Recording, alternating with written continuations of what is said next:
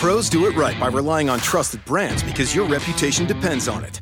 Lowe's is here to help by having more of those brands in stock, like DeWalt. So when you need a DeWalt tool fast, you know where to go and where to save. Because we stock the largest in-store selection of DeWalt power tools and accessories of any national retailer. And now you can save $100 on a DeWalt XR 2-tool 20-volt max brushless power tool combo kit featuring a drill and impact driver for just $289. Do it right for less. Start with Lowe's. Offer valid through 6/16, U.S. only. RotoGrinders presents the Daily Fantasy Fix podcast. Dan Bach talks to the biggest personalities in DFS, delivers commentary on the industry's most important topics, and gives you the advice you need to help build winning lineups. Both the salary and the matchup are just too good. If you are not playing him in your head-to-head games, you are just going to lose. You didn't really think we were going to get rid of that, did you?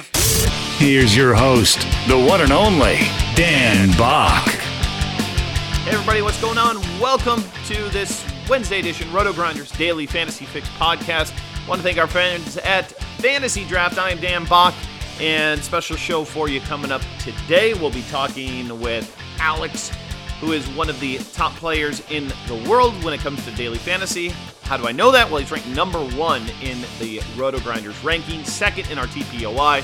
He goes by Awesemo, and we'll get to him here in a moment and learn a little bit about his history, getting into the industry, his approach to playing, and of course, what he uses here at RotoGrinders. I like the answer he gave me with that one. So we've got that coming up for you here in just a moment. Do need to say thanks to a couple people. First Fantasy Draft, make sure you check them out. They've got another Carolina Millions live final. Again, a lot of people are concerned about Rake. Well, guess what? You got rake-free head-to-head games over there. You've got overlay almost weekly in this Carolina Millions, so you're getting great value on this live final, and it's only a 12-man field, I believe.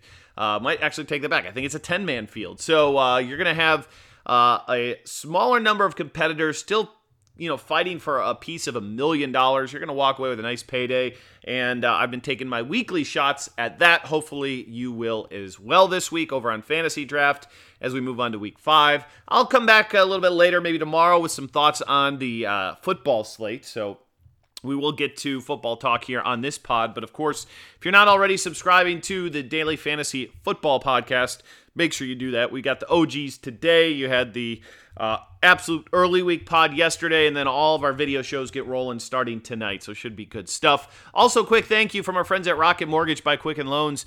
They understand a home plays a big role in your life and family. That's why they created Rocket Mortgage. Rocket Mortgage gives you the confidence you need when it comes to buying a home or refinancing that existing home, and it's simple, allowing you to fully understand all the details and be confident you're getting the right mortgage for you. Whether you're looking to buy your first home or your 10th with Rocket Mortgage, you'll get a transparent online process that gives you the confidence to make an informed decision. It's convenient, and our trusted partners allow you to share your financial information with Rocket Mortgage at a touch of a button.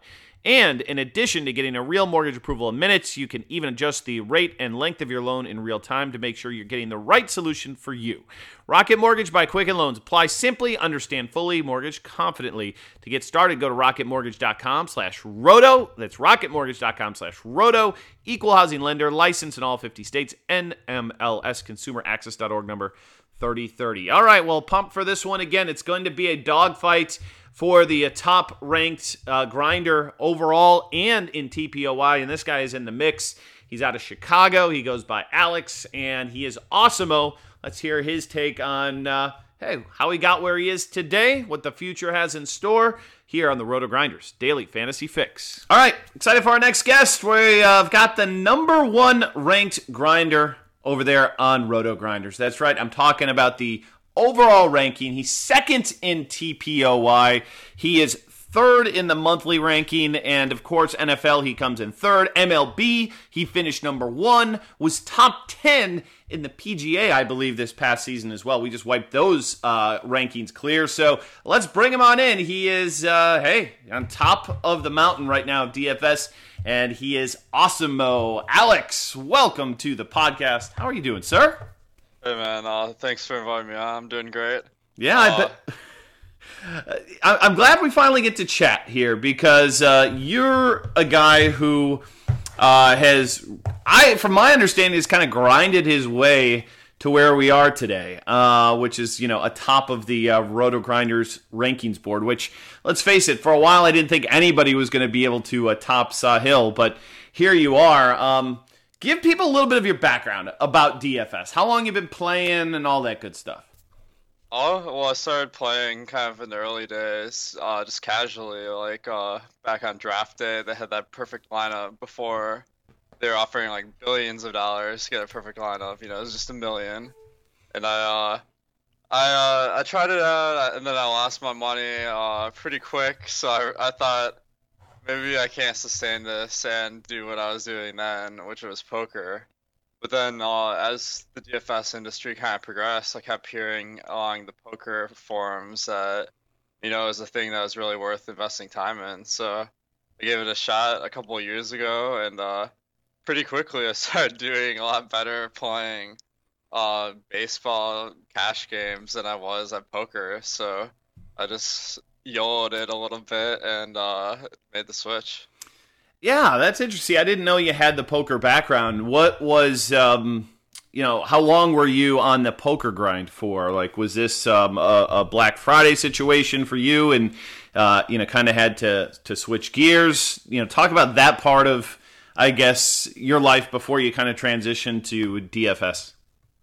Yeah, poker was actually really helpful in kind of helping me get the work ethic to do DFS because I was a PokerStars grinder and I reached their VIP level of Supernova Elite. But it took me a few years to get there too because right after Black Friday, I was just kind of getting going with poker. So I made the decision to go to Canada. It took me a couple of years to really start making a good amount of money. And then right then it all kind of came crashing down. So with PokerStars being bought out and stuff, so DFS was looking a lot brighter, and I was lucky to develop some skills I could use to be successful at DFS doing poker.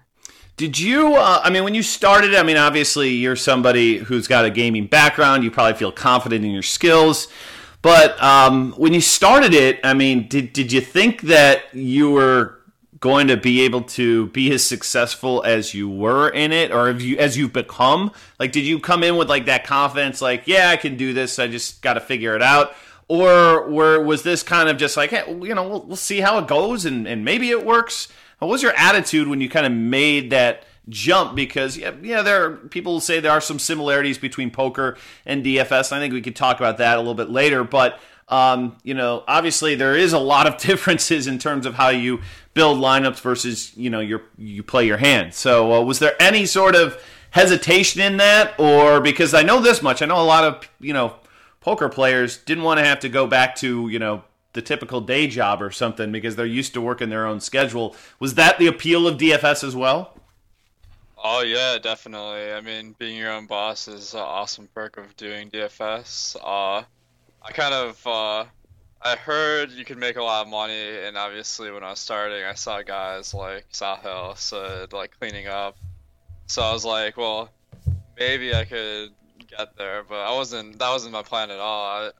With poker, I kind of knew that the system could sustain a lot of people doing pretty well, making as much as they could at a normal job. So that was really my goal, to make a reasonable amount of income. And then I saw RotoGrinders rankings, and that kind of motivated me to up my game a little bit so I could get that street cred, that you guys are providing.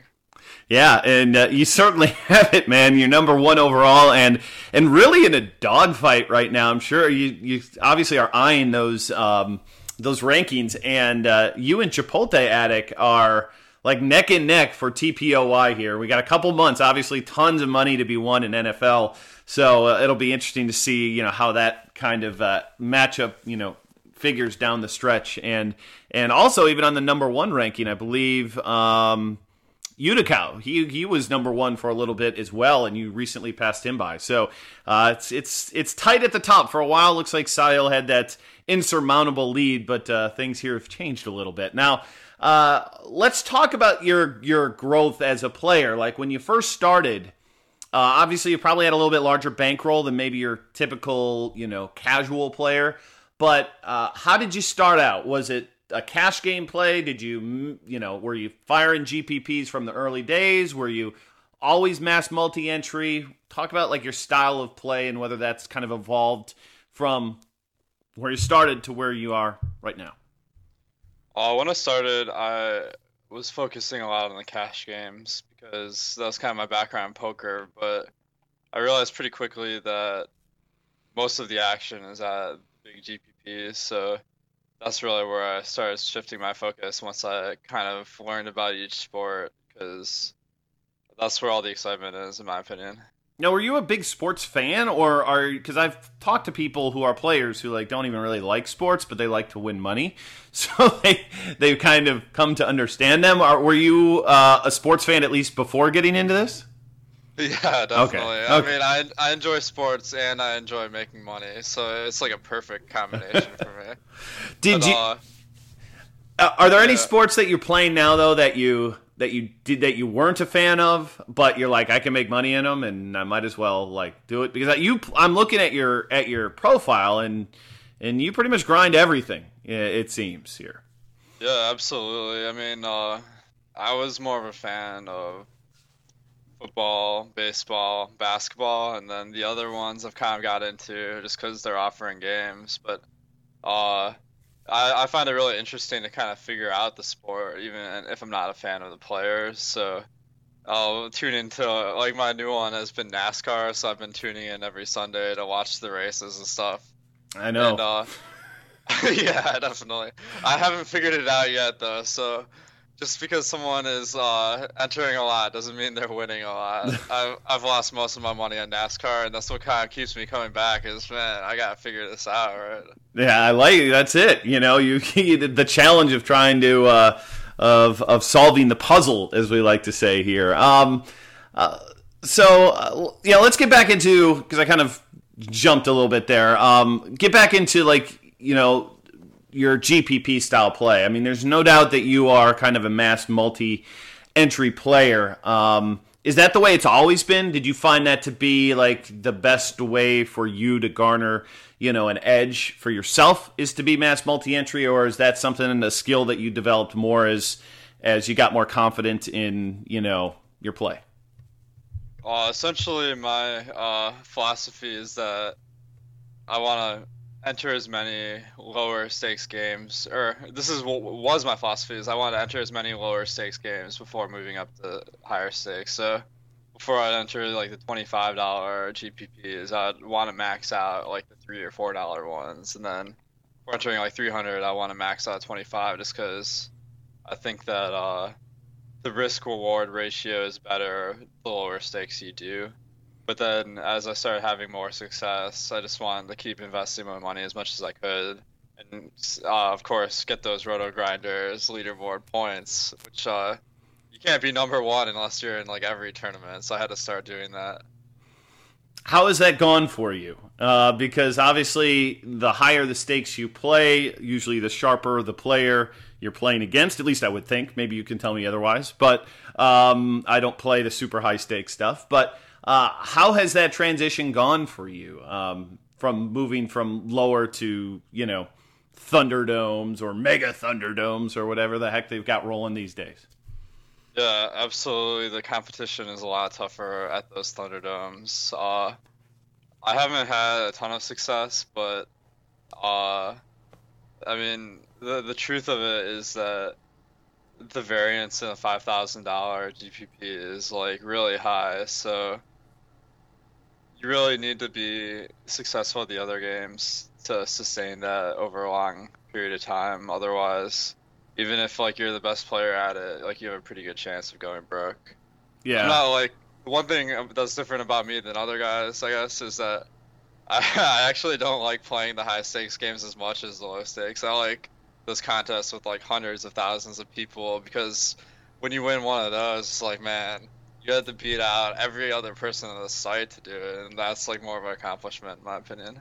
Yeah, that is, and it's hard to win those low stakes ones. That is for certain. Even if it doesn't even matter if you have 150 lineups, and there's huge conversations about what the lineup or what the limits should be. I mean, you've been playing for quite a long time. Did you find yourself to be more or less successful, or equally, if that's the answer, when we kind of had it scaled back to 150? Because it used to be like 500 or unlimited. Did you have to adjust your game when those changes took place, and how did it affect your kind of ROI? I was really fortunate because by the time they switched on DraftKings from 150 to 20, I'd kind of already moved up to the 25s and the $300 tournaments. So not a lot of my action was going towards those $4 tournaments. So I was fortunate that that didn't affect me a ton.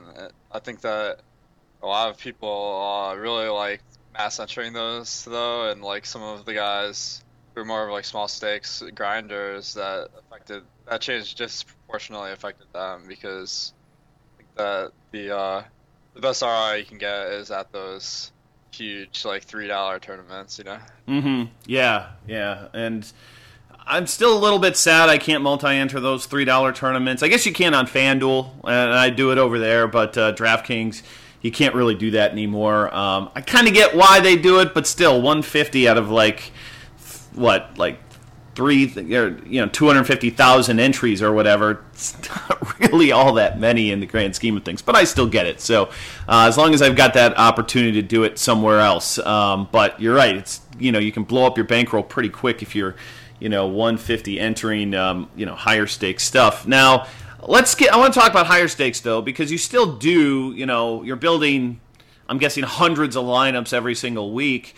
How hard is it for you to pinpoint the lineup that you need to play in a limited entry kind of high stakes field? Is it always your cash lineup? Is that something that you're trying to figure out right now? Because that's where I kind of have my own trouble sometimes as a player, is deciding what lineups you are going to play if you've only got 20 to choose from and you've got maybe 150 built for a different lineup. So how do you handle that challenge? Yeah, it's absolutely a great question. It really, one of the factors is the number of people in the competition. So, a Thunderdome with 10 people, most of the time it's this, 7 or 8 of the people are people you've played with. So I kind of have a read on how they play. And the other thing is, you can't be contrarian, or too contrarian, because if you have a player, then they're 10% owned. So taking a guy who's 1% owned versus 10%, that doesn't give it's going to be the same thing in a 10-person contest. So yeah, it's kind of you got to figure out how to go off the board just enough so you don't have the same lineup as everybody else, but then you still have players that are pretty likely to have success on that day. In a bigger 100-person tournament or something like that, you get a much more benefit from going for some of those sleeper picks that are a couple of percentage owned, because obviously you don't want to have the same players as everybody else, or else you're just going to kind of be stuck in the pack. So games lock on Sunday. What's your life then? I mean, are you one of these guys who watches every game as it goes on, sweats it hard, or are you somebody who's casually watching, doesn't look at their ROI until the end of the day? How do you handle a Sunday or a night of baseball or a night of basketball in regards to handling the action that you have out there on a given day? I don't find it too fun to sweat games that much, as far as my lineups, because most nights I'll just have everyone. So it's if a player does well, then I don't even know if it's good for me or not. So usually I'll just watch my favorite teams. I'm from Michigan, so I'll watch a lot of the Lions games on Sunday, or I'm a big Pistons fan as well. Are you peeking at the probable winnings and stuff like that on the phone and computer as it goes on to gauge, or do you just kind of wait till it's all done? Oh yeah, I'll be looking just because it's like part of the excitement of playing DFS. It's just kind of like seeing how the contests are going on any given night. I was pretty stoked this Sunday when Bilal Powell ran for like a 75-yard touchdown. I was like winning like an absurd amount of money, but then steadily it dropped down to like losing a little bit of money. So I mean, that's just all part of the fun of doing it. Yeah, the same for me, except it's the other way around where you're winning a good amount of money and then Larry Fitzgerald luck boxes into a touchdown and you're not winning quite as much money at the end of the day. But we've all been there. That's kind of part of the sweat experience that goes along with playing DFS. What's your biggest day? You know, I want to ask two things here. Biggest day and worst day, because people always want to talk about the big days and, these guys who are pros, they win all this money, but then they also forget, like, dude, you guys have bad days too. You run bad for sure. So what'd you say, kind of like ballparking, like your biggest day that you ever had and one that you will look back and be like, yeah, that wasn't a good one? Yeah, definitely. Like, actually, my biggest day probably won't impress anyone. It's not as good as a lot of people's. It's, I think maybe just like, between 100 and 200,000. Maybe I'll win. Like, I won like a 100K tournament and then did well on some others, but I haven't had any days where I just kind of like, like had a life-changing experience or anything.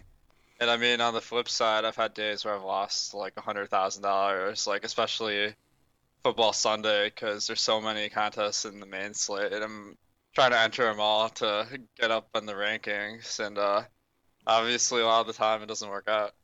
So, have you had any like close calls for a milli on DraftKings or FanDuel or anything like that? Yeah. I mean, 1 week last season, I got my screenshot of currently winning $1 million when, but the problem was it was only like 2:00 Eastern. Oh, that doesn't even count. Oh man, that's the worst screenshot ever. Yeah, I posted online. I didn't get very many likes. People weren't very impressed, but that was the one I was trying to get, because once you get that $1 million screenshot, it's all downhill from there. Yeah, that's the one. I'm seeing your trophy case on RG, part of your profile, and you've got live final finalists all over the place, a bunch of sports. You don't have that little $1 million Benjamin next to you, so there's another thing for you to potentially strive for. Now, I want to talk about like the state of the game, the industry, and where people see it heading. And there's been a lot of talk. Let's just start with the rake conversation. We've seen DraftKings now exceed, I guess, 16% on some of the low-dollar tournaments that they have out there. Some of the high-dollar ones are still somewhat competitive, I suppose. But what's your feeling on this? Like, where is it? I mean, obviously something you look at, but is there a line in the sand where you're like, it's just not beatable, I'm done? Are we even close to approaching that? What's your feeling on like this trend of site fees becoming higher and higher and tougher to be a long-term winner? I think it's a really important issue. I think anyone who played on Fantasy Aces knows that you kind of want the site to be making some money because otherwise your balance is just gone in an instant, right? Like, fortunately, Fantasy Draft was generous and refunded players, but for a month they're kind of like, oh shit, like maybe my money is not safe online. But I think that it really makes a difference towards the bottom line in those contests. So I would like to see a rake scale that kind of varies on how profitable different game types could be. So like, if it's a $3 tournament, there's the potential for it to be raked more than like a $300 tournament, because like, even though the rake is higher, you can still have like a great ROI. Whereas like something like a double up or 50-50, where you're trying to get a couple percentage ROI, like if they raise the rake 1%, that's like half of the money you're winning. So I think that it should really vary by game type and also by sport. But unfortunately, as just a player, I don't have access to any of the data about how successful players are in different game types. So we're kind of relying on the operators to do things that are good for the players, but obviously they're like motivated by their self-interest. And unfortunately, I don't think we have all the pieces to really know what the appropriate level of rake is for each game. Interesting. And the other thing that we've seen is, some people talking about the games becoming too simplified. Now, I think that I'm a little bit less concerned about this because I feel like, there's multiple game types out there, and as long as the key kind of games that, they run the biggest tournaments at still have a large edge of skill involved, it's going to be great for the consumer and the skill game argument we have. But, we saw Pick'em, the first few weeks they rolled it out, they had a lot of options, and now they scaled that back a little bit. FanDuel has a non-salary cap game out there. You're just picking like any 5 guys you want, to go for it. Is there a worry from your end that they're, catering too much to the kind of casual new user, despite how much you and, let's face it, a lot of people put into this ecosystem each and every day from a financial standpoint? I don't know if they're, putting their thumb up at you, but does that bother you at all to kind of see that, move more in that direction? The only part that's bothered me has been that sometimes they'll post these contests that like I can't even play, like FanDuel on their Mini Unlimited, I think it's called, is like I wanted to play, but their big tournament was like a $2 entry, and like if you enter enough buy-ins, I guess you can't even like play. So it's like I just want something that everyone can play and enjoy. But I think what you're saying about like casual players liking that format, I think that there are certain players that'll go for it, but a lot of them like the complexity of a salary cap game or like a different format that's complicated, even though like that skill advantage might not work out in their favor. I think people enjoy that, and you can see that in the poker industry too, where games like No Limit Hold'em are high edge for like pros, but casual players like to play those over other games like Limit Hold'em. Let's talk about the sports real quick. How would you rank, yourself in terms of this is my best, and well, we already know NASCAR is your worst. So, what would you say? What would say the top sport for you, Alex, is when you break it all down? The top one is basketball. I was lucky because that was the one I was the biggest fan of going into DFS, and it's also one where there's a lot of opportunity to do well. So I have a better feel for like the dynamics of each team in the league in basketball, and I've had the most success in that. Then I've done well in baseball. NFL, I've done pretty well this season, and then a lot of the other ones I've been kind of like treading water. All right, next thing I've got for you is two things. RotoGrinders. What would you say? Obviously, you're a part of the community. There has to be. Is there a particular tool or piece of content that you use the most, that you find the most enjoyable, whether it's entertaining, whether it's just informative for you as building lineups? Just give the peeps, or give me something that you like at RotoGrinders that you're kind of using in your own process. I watch a lot of the shows. One of my favorites right now is the Football Guys Happy Hour, where you guys do the karaoke. Of course. You like that one. That's the one with me looking like an ass every third week, pretty much. I didn't like the switch where you guys went from doing karaoke to actually singing the songs. I thought the quality went down a little bit. Well, we can blame Sony Music for that. Okay, they gave us the old cease and desist for using their old sound, so we had to we had to go the route of Weird Al Yankovic and write our own. So I don't disagree with you one bit, but believe me, it was not our decision. Well, it was never about the quality of the songs. It was just about the fun of just having that competition where like it's your pride on the line. That's awesome. I like that show just because a lot of times on Wednesday night I'll be trying to like get my lineups ready for Thursday, and it's the first one you guys do. So I'll be watching that, and then I'll watch a lot of shows for various sports just because I don't watch all of the games. So a lot of times, the host will have these nuggets that they picked up from watching games or on Twitterverse where I'll have missed it, and then I'll kind of go back and reevaluate, and that's a really helpful part of my process. Another tool I really like is the Kevin Roth weather reports because that saves a lot of time, like checking radars and all that. Kind of most of the time, he's like, it's all good tonight, and then you don't have to worry about it.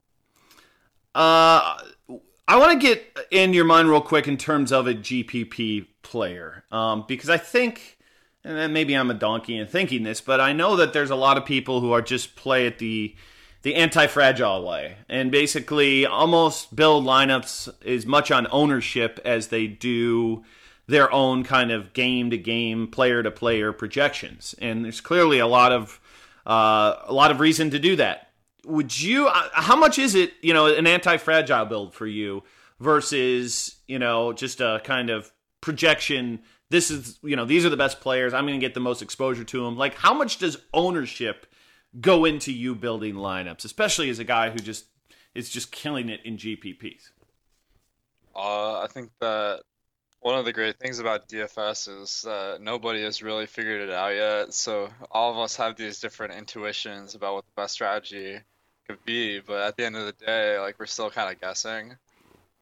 Personally, like, I think ownership probably matters a lot, and I'll take a lot of note of it if I'm like hand building lineups and stuff. But as far as my GPP strategy, as I said, I pretty much just have everyone. So like I'll just mix it up a lot, have like a little bit of each player, and then as long as like. So you're telling me the Dean Shavelson 10% of everyone can actually work? Is that what I'm getting at? Yeah, definitely. I mean, if you pick 10 right guys, right? So it's like if your average players perform better than the fields, I think that's like the source of a good edge. And if as long as like one mistake I think a lot of people make is that they'll figure out the players most likely to succeed on a given night and stick to those. And I don't think that's a great strategy because like most of the nights where that lineup hits, it's like the lineups you're competing against also have higher scores. And I found that on the nights where I've scored the highest number of points, like I haven't won like anything. So it's those nights where an outcome that's less likely happens, and that's why you gotta kind of spread it out a lot so that you're covering a lot of different potential outcomes. So you don't YOLO like 150 like J.D. McKissick lineups or Jacoby Brissett or something like that, because I know there are guys out there who will just like pick a guy and literally go all in on every single lineup they build that week. That is not you? Oh, well, that's a little bit too much of a hot take for me because like those sleeper picks, everyone knows like there's a pretty good chance they'll hit, but most of the time they don't. So I don't want to have all my eggs in one basket like that. All right. Well, we've gotten to the mind of the number one ranked player over on RotoGrinders. He goes by the username Awesemo. Alex, real pleasure to chat with you. Good luck. I know this is obviously, something that you've been chasing. You mentioned those rankings points a number of times, throughout this, and should be interesting to see this final couple of months. Chipotle right there in the TPOY, and not too many people, or a couple of people within striking distance as well, out there in the overall rankings. So should be an exciting finish. But thanks so much for your time here this morning, and good luck the rest of this season. Thanks a lot, man. Thanks for having me on the show. Thanks a ton to Alex for giving us some of his time. And of course, hopefully you enjoyed that. Try to do a few more of those throughout the next couple of days before we try and, beat off this, 10 days of no daily fantasy. Of course, we've got PGA. We got our new PGA product. Check that out. We had our first premium show, which is incredible. That's available on demand in podcast now for you premium subscribers. Make sure you check that out. And the Safeway Open. So we got a month of golf, and then NBA gets started mid-month. So we'll be bringing you some more content. Also some NFL probably tomorrow on the show. So that's what we got in store for you. Thanks for listening. Thanks to Fantasy Draft. Check them out if you haven't done so already. Sign up through our links. 3 months free premium content over there. So you sign up through our links, make a deposit. You're set to go. But I'm Dan Bach. Talk to you soon here on the RotoGrinders Daily Fantasy Fix. See you.